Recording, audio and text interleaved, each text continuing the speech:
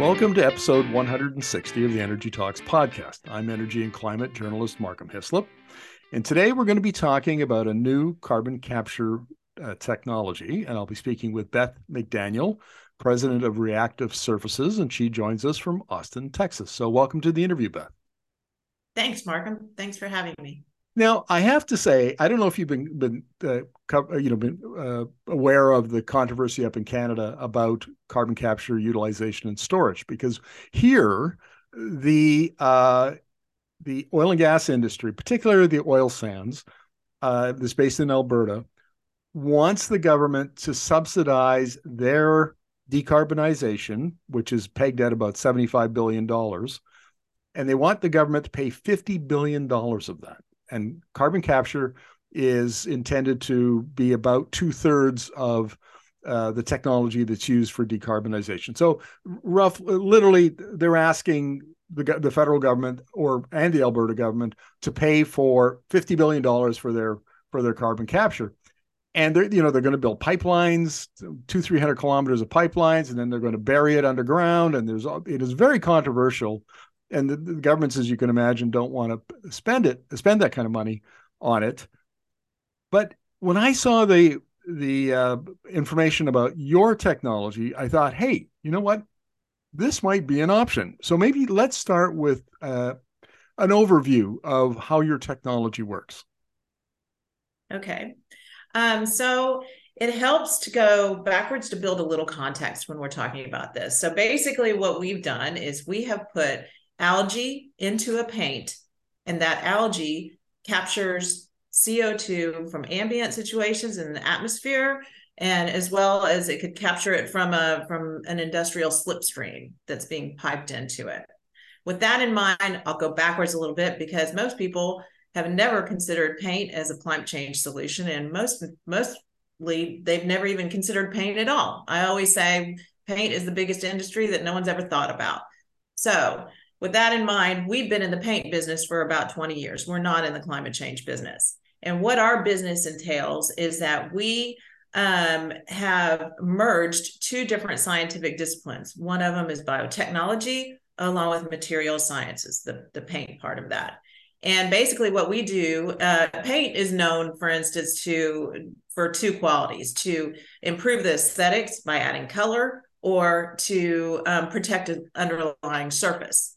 Almost everything, look around you, almost everything in the room around you, or any of your listeners would look around and see that everything is coated in its manufacturing process at some point. Okay, so not just our coatings on the walls, but the coatings on your eyeglasses and on your clothing and on the floor, and everything around you at some point, if it's man-made, has a protective coating on it. What we have done over the last 20 years in our company, Reactive Surfaces, is that we've added a third dimension. This isn't unique necessarily to us. Others have added functionality to paints and coatings to derive some sort of functionality. What's unique is that we pull from nature for that functionality, and use biomolecules generally. So things like enzymes and peptides. An enzyme, for instance, that we use a lot in nature is a lipase that breaks down greases, fats, and oils. If we entrain that into a coating system and then spread it on a surface, then it will do that in the coating system so long as the coating system is there. It will break down the natural greases, fats, and oils on your countertop. It will do it on your glasses or on your computer screen, and you won't have as many fingerprints. Okay, so having said all that, then you understand a little bit about coatings. What we did in this instance to derive a climate change solution, a carbon capture and removal solution, is that we entrained not a biomolecule, but this time a live organism, an algae, a single cell bacteria, into that coating system, and asked it to do what it does in nature, which is photosynthesize. So going back to your 8th grade science, we know that algae in nature will pull down CO2 with the help of moisture in the atmosphere, as well as sunlight, and release oxygen and glucose. And so that's what we're doing, and we entrain it in a coating. Your next question might very well be, why would you do that? Okay, if nature does it just fine, I'm happy to answer that, or I'll pause for a moment. Well, we'll get to that. why you might do it, because that actually might be the easiest question that I'll ask you, but it's how it does it. So it pulls and I assume that we're talking about standard carbon capture equipment here, that all kinds of companies make them. There's companies in the US, companies in Canada that make this equipment, but that equipment would be coated with your paint, and it would capture the CO2, which, from according to my notes, becomes an algal biomass containing the CO2, accumulates in the paint, and then can be converted to biochar. Now, can you explain in layman's terms how that works? Yes. So I'm going to go backwards to something that you said. So take out of your mind that this has anything to do with any other carbon removal system. This is not. So what you should envision, and a lot of people envision when they think about paints and coatings, that we're going to paint this on the outside of a wall. It's not that we couldn't do it. It's just not the highest and best use, given the urgency and the breadth of this situation. Okay. So the good thing about paint that I was going to get to is that paint is we operate in the surface area industry. Okay, we functionalize surface area. There are canvases for functionality, surface area. And so one thing that we're short on in all these other systems, for example, natural systems like trees and stuff, is surface area. There's not enough lateral area on Earth to do the job that we need to do in pulling down as much CO2 as we have to do. Now, as far as like building big, Battleship Galactica kind of, carbon dioxide removal systems, no, that's not what we're talking about. Oh, What okay. we're talking about is envision a module, okay? And I'm talking about what we work with in our labs are 1 meter cubed or even smaller. We've scaled up through different kinds of modules, but imagine a 1 meter cube module. And imagine a painted surface. So we just take literally a sheet of plastic mesh and we coat that with our special paint. And then imagine a whole bunch of those painted surfaces in that module. So that if we have a module that's 1 meter cubed, we might have 20 meters squared worth of surface area in that. Okay. And then we might stack them, or we might lay them out flat. It depends on if we're doing direct air capture or if we're doing capture from an emitter. And so, no, think of modules stuffed with as much densely packed surface area as possible. And that's what it is. They could be just in a greenhouse or not even a building necessarily. Well, let's talk about industrial emissions, because that's, I think, where the most interest lies, because that's the greatest volume of CO2 that's emitted. And getting back to I'll use the oil sands as an example. And the reason I use that is because it's 11 or 12% of Canada's national emissions. I mean, these things are huge industrial plants up in northern Alberta. And, so the system that I had assumed that you were going to be coding, these things they're massive equipment in these plants, attached to pipelines that then run out to other pipelines, and then transport the CO2 in a pipe to an old oil and gas reservoir, and they pump it down and store it. Okay, so that's the current approach to carbon capture and storage. Would your modules, these screens that you're talking about, or whatever material you use, in an industrial application, would it go in the flue stack? Like, would it go, where would you install that to capture the emissions from an industrial plant? We could put it in the parking lot. Okay. We're talking about, you just imagine a whole bunch of modules, 1 meter cube modules stacked next to each other. In the case where we can use waste heat and waste energy from an industrial situation, then we would stack these. Okay, we're not just using solar power, and that makes a difference depending on what we're doing. But we would stack these modules up, pipe in, and probably put them in some sort of enclosure like a greenhouse or something, and then pipe in CO2. And the great thing about algae is algae loves CO2. So the more CO2 we have piped in, the better and the faster that the rate that the photosynthesis takes place. Now I'll go ahead and answer something else because you brought up the injection of CO2 deep into the ground. And that's something different also about our technology. And so once this CO2 is captured and the algae start to duplicate, is what they do, is how they grow, and they build up this biomass that contains the CO2. Then the good thing about paint is it doesn't get re-emitted. Okay, it's fixed in the paint until we decide to do something. It's not durably sequestered, which refers to in the climate change world as 100 years or more. Okay, so it's not necessarily durably sequestered in the paint, although it could be, but it's not. But we're not going to assume that. Okay, but it does fix it. So naturally, in nature, algae would re-emit when it dies. It would re-emit back the CO2 back into the atmosphere, and so this is not happening. So we're watching it the whole time as it's building up this biomass. And at a critical time, which we determine is the best time, we harvest the coating. And then we have a way, a chelator, which is a chemical method of breaking down the component parts and separating everything. And so we can take out the algal biomass from the coating and even the water, reuse the coating materials as well as even the water. And so we recycle all those things back into the system, and we take that biomass and could we inject it down into the ground? Yeah, we could. We choose not to do that in our system because there's questions about that. I personally have questions about it, and I don't know if it's the right thing. So what we do at that point is biochar that, which is a known, recognized form of durable sequestration for CO2. How does biochar work? Biochar, okay, so I am not an expert in biochar, but fortunately we have experts in biochar. We're on the paint side, but we have we're working with experts in that. And so biochar is like burning something without oxygen. And what it does is you end up with a like a charcoal briquette. Okay, which can also be broken down into like a sand almost. The one I've seen it has been in a sand.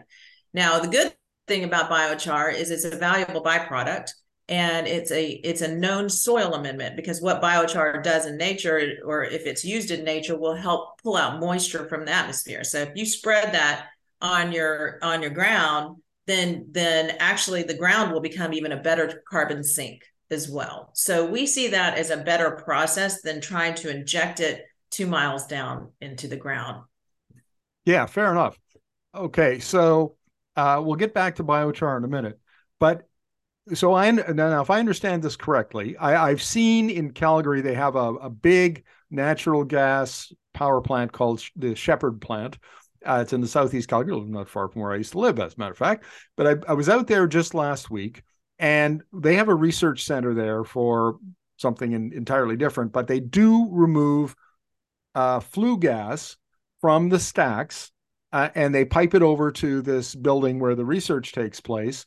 And what I'm envisioning when you describe this is pipes coming out of the plant. They're taking all of the flue gas from that natural gas plant, and now you've created a building. It has all of this mesh in there that's coated with your special paint, and that flue gas flows through that building across the paint, and the algae sucks the CO2 out of it, and then it is deposited. It's sequestered in the paint, and then at some point when you think it's optimal, you go in and you harvest the algae off the paint, and then you turn it into biochar. Have I got the process more or less right? Yeah, pretty much. But I mean, in the case of like burning oil, okay, and I am not an expert at that. Okay, you should be talking. But where there's methane, then the methane is burned, and that creates the CO2 that would go into our system. Okay, and that's Gotcha. my understanding of it. Okay, where there's an industrial process that just purely emits that CO2, then yes, we would capture that CO2 and pipe it into our system, and then it would be absorbed into the paint, Right. using So algae. so unlike the other system, there's no piping CO2 for hundreds of kilometers and worrying about all of that. It basically all takes place right next to where the CO2 is created. power Mhm. plant, industrial plant, whatever it might be, correct? Right. That is our intention. We're building our first pilot plant next to an industrial facility, a biomass conversion facility. We're in the it's in the pipeline right now, so to speak. Gotcha. Okay, so if I understand this correctly, you've done the work in the lab. You've created prototypes to show, demonstration of concept equipment to show that the process that you're talking about works. Now you're going to do a demonstration project so that at some small scale so that you can show that it works outside of the lab. And what comes? Have I got that right? And what's the next step after that? Right. Yeah. So now it's time we've done it in the lab. We've scaled up many times in the lab. Okay. So we are now at, like I said, about a meter cubed module. This will always be a modular system, though. So the good thing about that is once we show it in a pilot scale level, which everyone can see it happening and pulling down CO2 from this industrial process, then it's really just a matter of adding modules, okay, to build a bigger facility. And where we are is we're in the paint business, okay, so we're not in the engineering business, and we have engineers that we're hiring. We've got experts in the field, okay, we have some of the best algae experts in the world. We have experts all over the place, but that's also what we need is like the design and engineering experts that are building this pilot plant, and we'll design all of that you're talking about. But yeah, that's where we're at. The Yeah. paint Okay. works So, great. We can uh, prove the paint every day from Sunday. gotcha.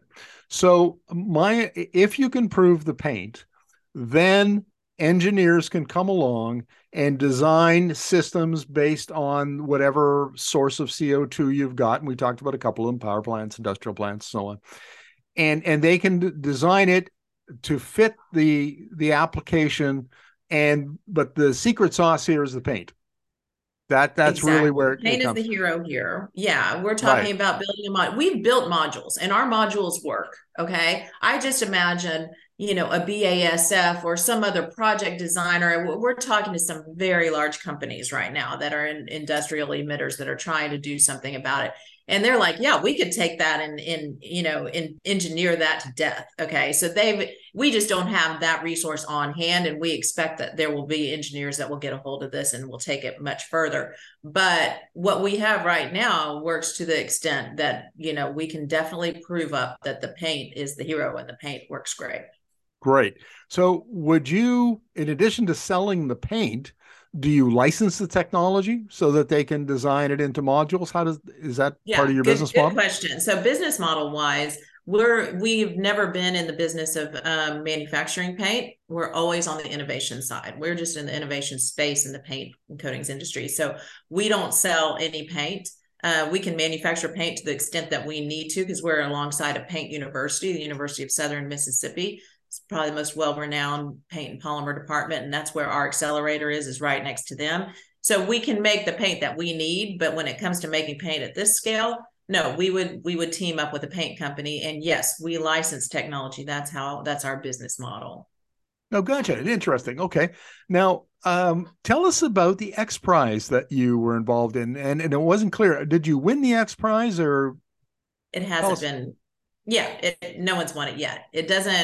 The X Prize won't be determined until Earth Day, April 2025, which I think is in April 22nd of 2025. So the X Prize, for your listeners who might not be familiar with it, is a national. There's a lot of different X Prizes, and they're usually to stimulate innovation in an area that represents an existential worldwide global problem, something like poverty or food scarcity or water, you know, cleanliness, um, and so this X Prize was sponsored by Elon Musk, and it's an X Prize for the best carbon removal technology. In order to win the X Prize, it's $100 million. It's the biggest prize ever given away, ever. Is a prize purse. It's not for first. I think it's 50 million for the first prize. And so what they're looking for in order to win the X Prize, you have to show three things. the first thing is that you have to demonstrate 1,000 tons of CO2 is pulled down and sequestered. Number two, you have to model costs of that system at the million ton level. And number three, and most importantly, that everyone needs to understand is if you can't scale up to gigaton, then you ain't done nothing. Okay. I mean, this is a billion ton level thing. I mean, I heard the other day, well, I heard it was a while ago that Microsoft bought like 1,400 tons of CO2. Okay. And I just want to tell that is nothing. Okay. I mean, that did Right. nothing to help the situation. And, you might as well use that money to build a shelter for the people that are going to suffer from climate change because you did nothing. We have to be at the gigaton level. It has to be able to scale up. We have an embodiment we envision for that scale up to the gigaton level. All I can say is it makes perfect sense that Texans would want to do something at the gigaton level, right? It's Everything's always bigger than there in Texas. Texas. That's right. Well, let's talk about price because your cost is in the $700 to $1,500 per ton of CO2 captured range. And I'll tell you why that's interesting to Canadians is we, by 2030, the carbon price in this country is going to be $170. That'll be one of the highest in the world. And it'll be going up from there. And I would assume that over time, as your technology gets deployed, the cost per unit will come down. Is that fair? That's And where I'm definitely our going with this expectation. is if the cost per unit comes down and as carbon prices rise, at some point it's going to be economical. I mean, it'll pay for itself with the carbon pricing. Does Right. that make So when sense? you say carbon pricing, yeah, I'd like to know what is it because we don't have that. Are you talking about a carbon tax? I'm talking about a carbon tax in Canada. We have two carbon prices. We have one for consumers and one for industrial emitters. That's amazing. And so like if you're in Alberta, now there's some wrinkles on this because oil and gas companies right now get a break, a discount. I won't go into the intricacies of that, but nevertheless they get a break. But at some point in the near future, they're going to be paying the full cost. So right now it's $50 a ton, no, $60 a ton, sorry, as of January 1st. And it'll be going up $15 per year, so by 2030 it'll be $170 and then it'll rise after that. We don't know how much yet. It hasn't been determined by the government. So industrial emitters in particular, not only are they going to pay the carbon tax, but there are other regulations that will be incentivizing them to reduce their emissions. And Mhm. there are plenty of hard to abate industries in this country, oil and gas just being the most obvious one that I'm familiar with. But Airline. yeah, airlines, and then you've got steel making, and you've got, there's all sorts of heavy industry, right? It's difficult that would probably benefit from this. And so it seems like you're kind of headed towards that sweet spot where carbon prices rise, your costs come down, and suddenly this thing is paying for itself. Yeah. So that's exactly right. If there's an incentive, if a company has to pay a tax of $170, they might as well pay for a solution that costs $170 is the idea. And so I'd like to define something. Okay. So the costs that you got are from a paper, a peer reviewed journal, a peer reviewed paper that was published in the Journal of CO2 Utilization. And that journal, what we did is it's based on our LCA, our life cycle analysis and techno-economic analysis that was done by a third party independent party that evaluated our technology. And so the way they do that is they have to draw certain boundaries around what it is that they're evaluating and costing. Those boundaries were based on in our case, were based on a direct air capture system and not a system in which we're being fed CO2 from an emission slipstream. So that changes the formula completely. And in evaluating and comparing technologies, you always want to look at the system boundaries. I'll tell you that some of them don't even include, ours is cradle to grave. Some of them don't include the grave part. I mean, there's really, there's not a system of equivalence here. Okay. So you really have to look into the details. So our costs on a direct air capture solar only model are ranging from 600 to 1,500 given different variables.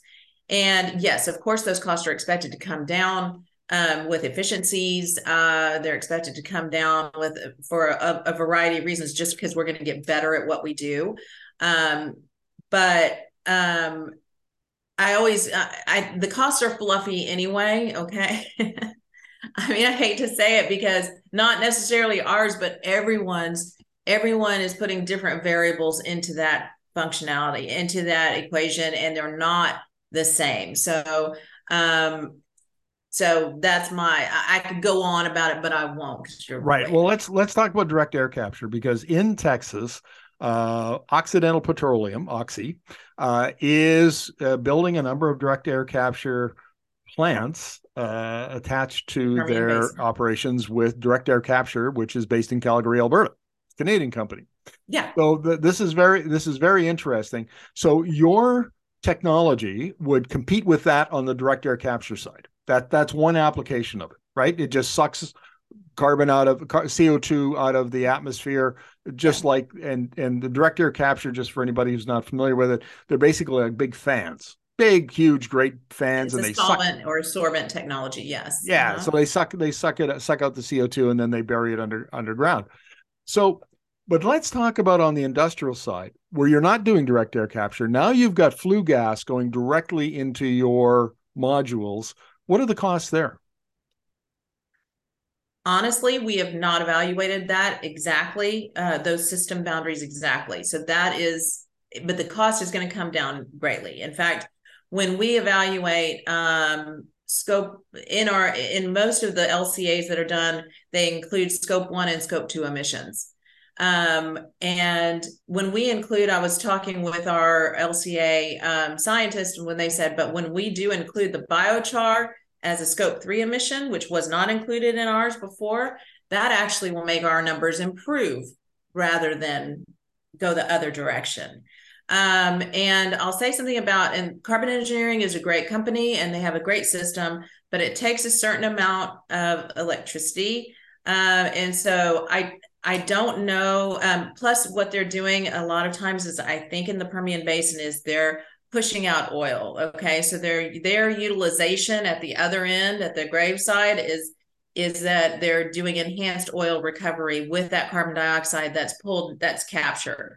And in that, so what you have to look at is that whole process. When you take that whole boundary into effect, is it a net negative situation? If they're pumping out more oil, it's by definition not net negative.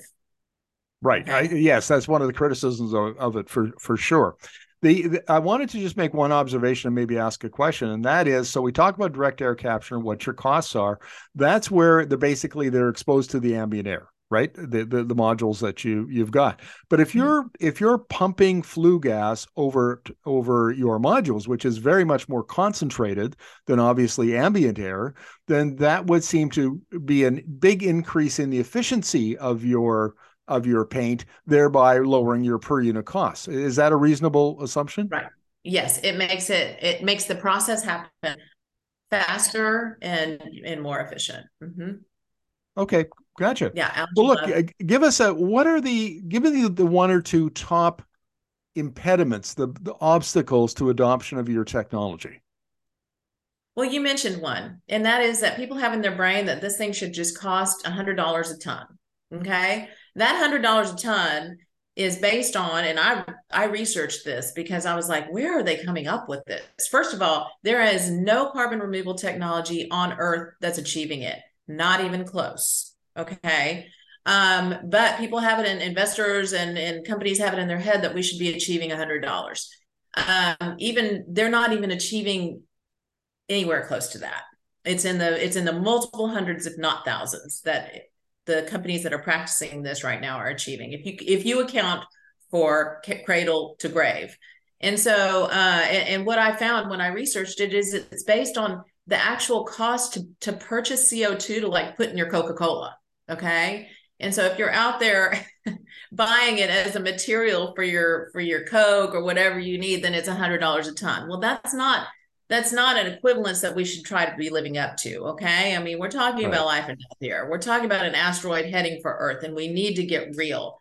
And so if we're keeping, so what we've found is it's very hard to get a technology out there that's not achieving it, but it's not based on reality or truth, really. And it's not even based on logic. So that's my biggest bone with industry and investors about, is that they're leaning on this one figure that is not, it's nonsensical. Okay, so what you've got is an incorrect perception of the issue by policymakers, investors, and so on, and that getting over top of educating those folks is a big hurdle for your company. Mm-hmm. What is, and I was going to ask you what would be the biggest boost to adoption, but it's almost self-evident, isn't it? I mean, this is such a big problem, and there are so many incentives now. Oh, maybe I will ask you this: do you expect that the U.S. Inflation Reduction Act, the $369 billion federal legislation that got passed last August, and that money is available to 2030, what influence might that have on the adoption of your technology? It's having a lot already. We're already in negotiations with a very large emitter, the largest in their industry. I won't say because then you would know who it is, and we're under confidentiality, to build a plant. And there's a FOA with the government, to try to get a hold of some of these funds in order to do that. And so we're already seizing upon the opportunities that the government that Inflation Reduction Act has provided, and so are they. And there are certain industries, like you mentioned, some, the steel industry, the airline industry. They're really working hard. I will say I'm impressed because they've got it. They're like, we're dirty and we got to clean up our mess, and that's the attitude that they need to have, and that's what they're doing. So Well, I'm glad. I think, Yeah, I'm glad and to the hear that. government's providing a way to do that. Mm-hmm. Right. I'm glad to hear that the potential customers that you're talking to have got that kind of attitude that it's such a sea change. I've been doing this, covering energy and climate for 10 plus years now. And the sea change in attitudes that has taken place over that period of time, where, 10 years ago, there were plenty of people in industry and other places, who just simply denied climate change. And now everybody accepts the science and understands that things have to be done, and there's an urgency to addressing this issue and adopting new technologies like yours, that there wasn't, even a couple of years ago, 2, 3, 4, 5 years Yeah. ago. Things have changed a lot. Have you noticed that, especially down in the U.S., Oh yeah. especially in Texas? Yeah, not necessarily just in Texas, but yeah, we have noticed that people. I think what happened is the shareholders of these large companies are saying we're not going to take this anymore. They're younger, I mean, we're the adults in the room, Markham. Okay, and we kind of. And I always thought of myself as a kid, but we're not. We've got to take care of this problem, and I think people are stepping up, and not just. But what they need to do to realize is that there's not really anything out there that's removing the CO2. We have to mitigate. That's very important. Okay. And there's two sides to this coin. There's the mitigation and there's the carbon removal. But mitigation without carbon removal will not achieve the results that we're looking for. And we might pass up, and we will pass up a point of no return. Well, I really hope that this podcast episode is listened to by the folks at the Pathways Alliance, which is all of the oil sands companies that are looking at carbon capture, by the Office of Natural Resources Minister Jonathan Wilkinson, who's the federal minister responsible. I won't even bother with the Alberta minister responsible, because they're not really tuned into this. They're kind of like Texas, Greg Abbott. Oh, well, of course Greg Abbott, but you're in Austin. No, I mean, don't he's even right get me across the started. street, probably, right? Yeah. I remember Greg Abbott from my days when I was going to Texas, and how do we put this? Not the most forward-thinking governor, and not a big fan of climate mitigation. Science. Mm-hmm. Yeah, exactly right. Well, look, Beth, good luck to you and your husband's name's Steve, right? Yes, and he is the crazy scientific, science guy that I live with and I'm married to, and is my partner, and he is a brilliant innovator. And this technology was based on lichen, and it works just like lichen. We can talk about that another time, but and so he is and our team is a fantastic team that we've assembled, and our tech team is great, and so we've come up with this together. Yeah. Well, good luck to you, because this sounds like if it, once you get it scaled and if it works as you expect it to, then it would be a significant contribution to carbon dioxide, CO2, and greenhouse gas emission abatement. Good luck to you, and thank you very much for this. Thank you, Markham. I appreciate you and your audience. Thanks.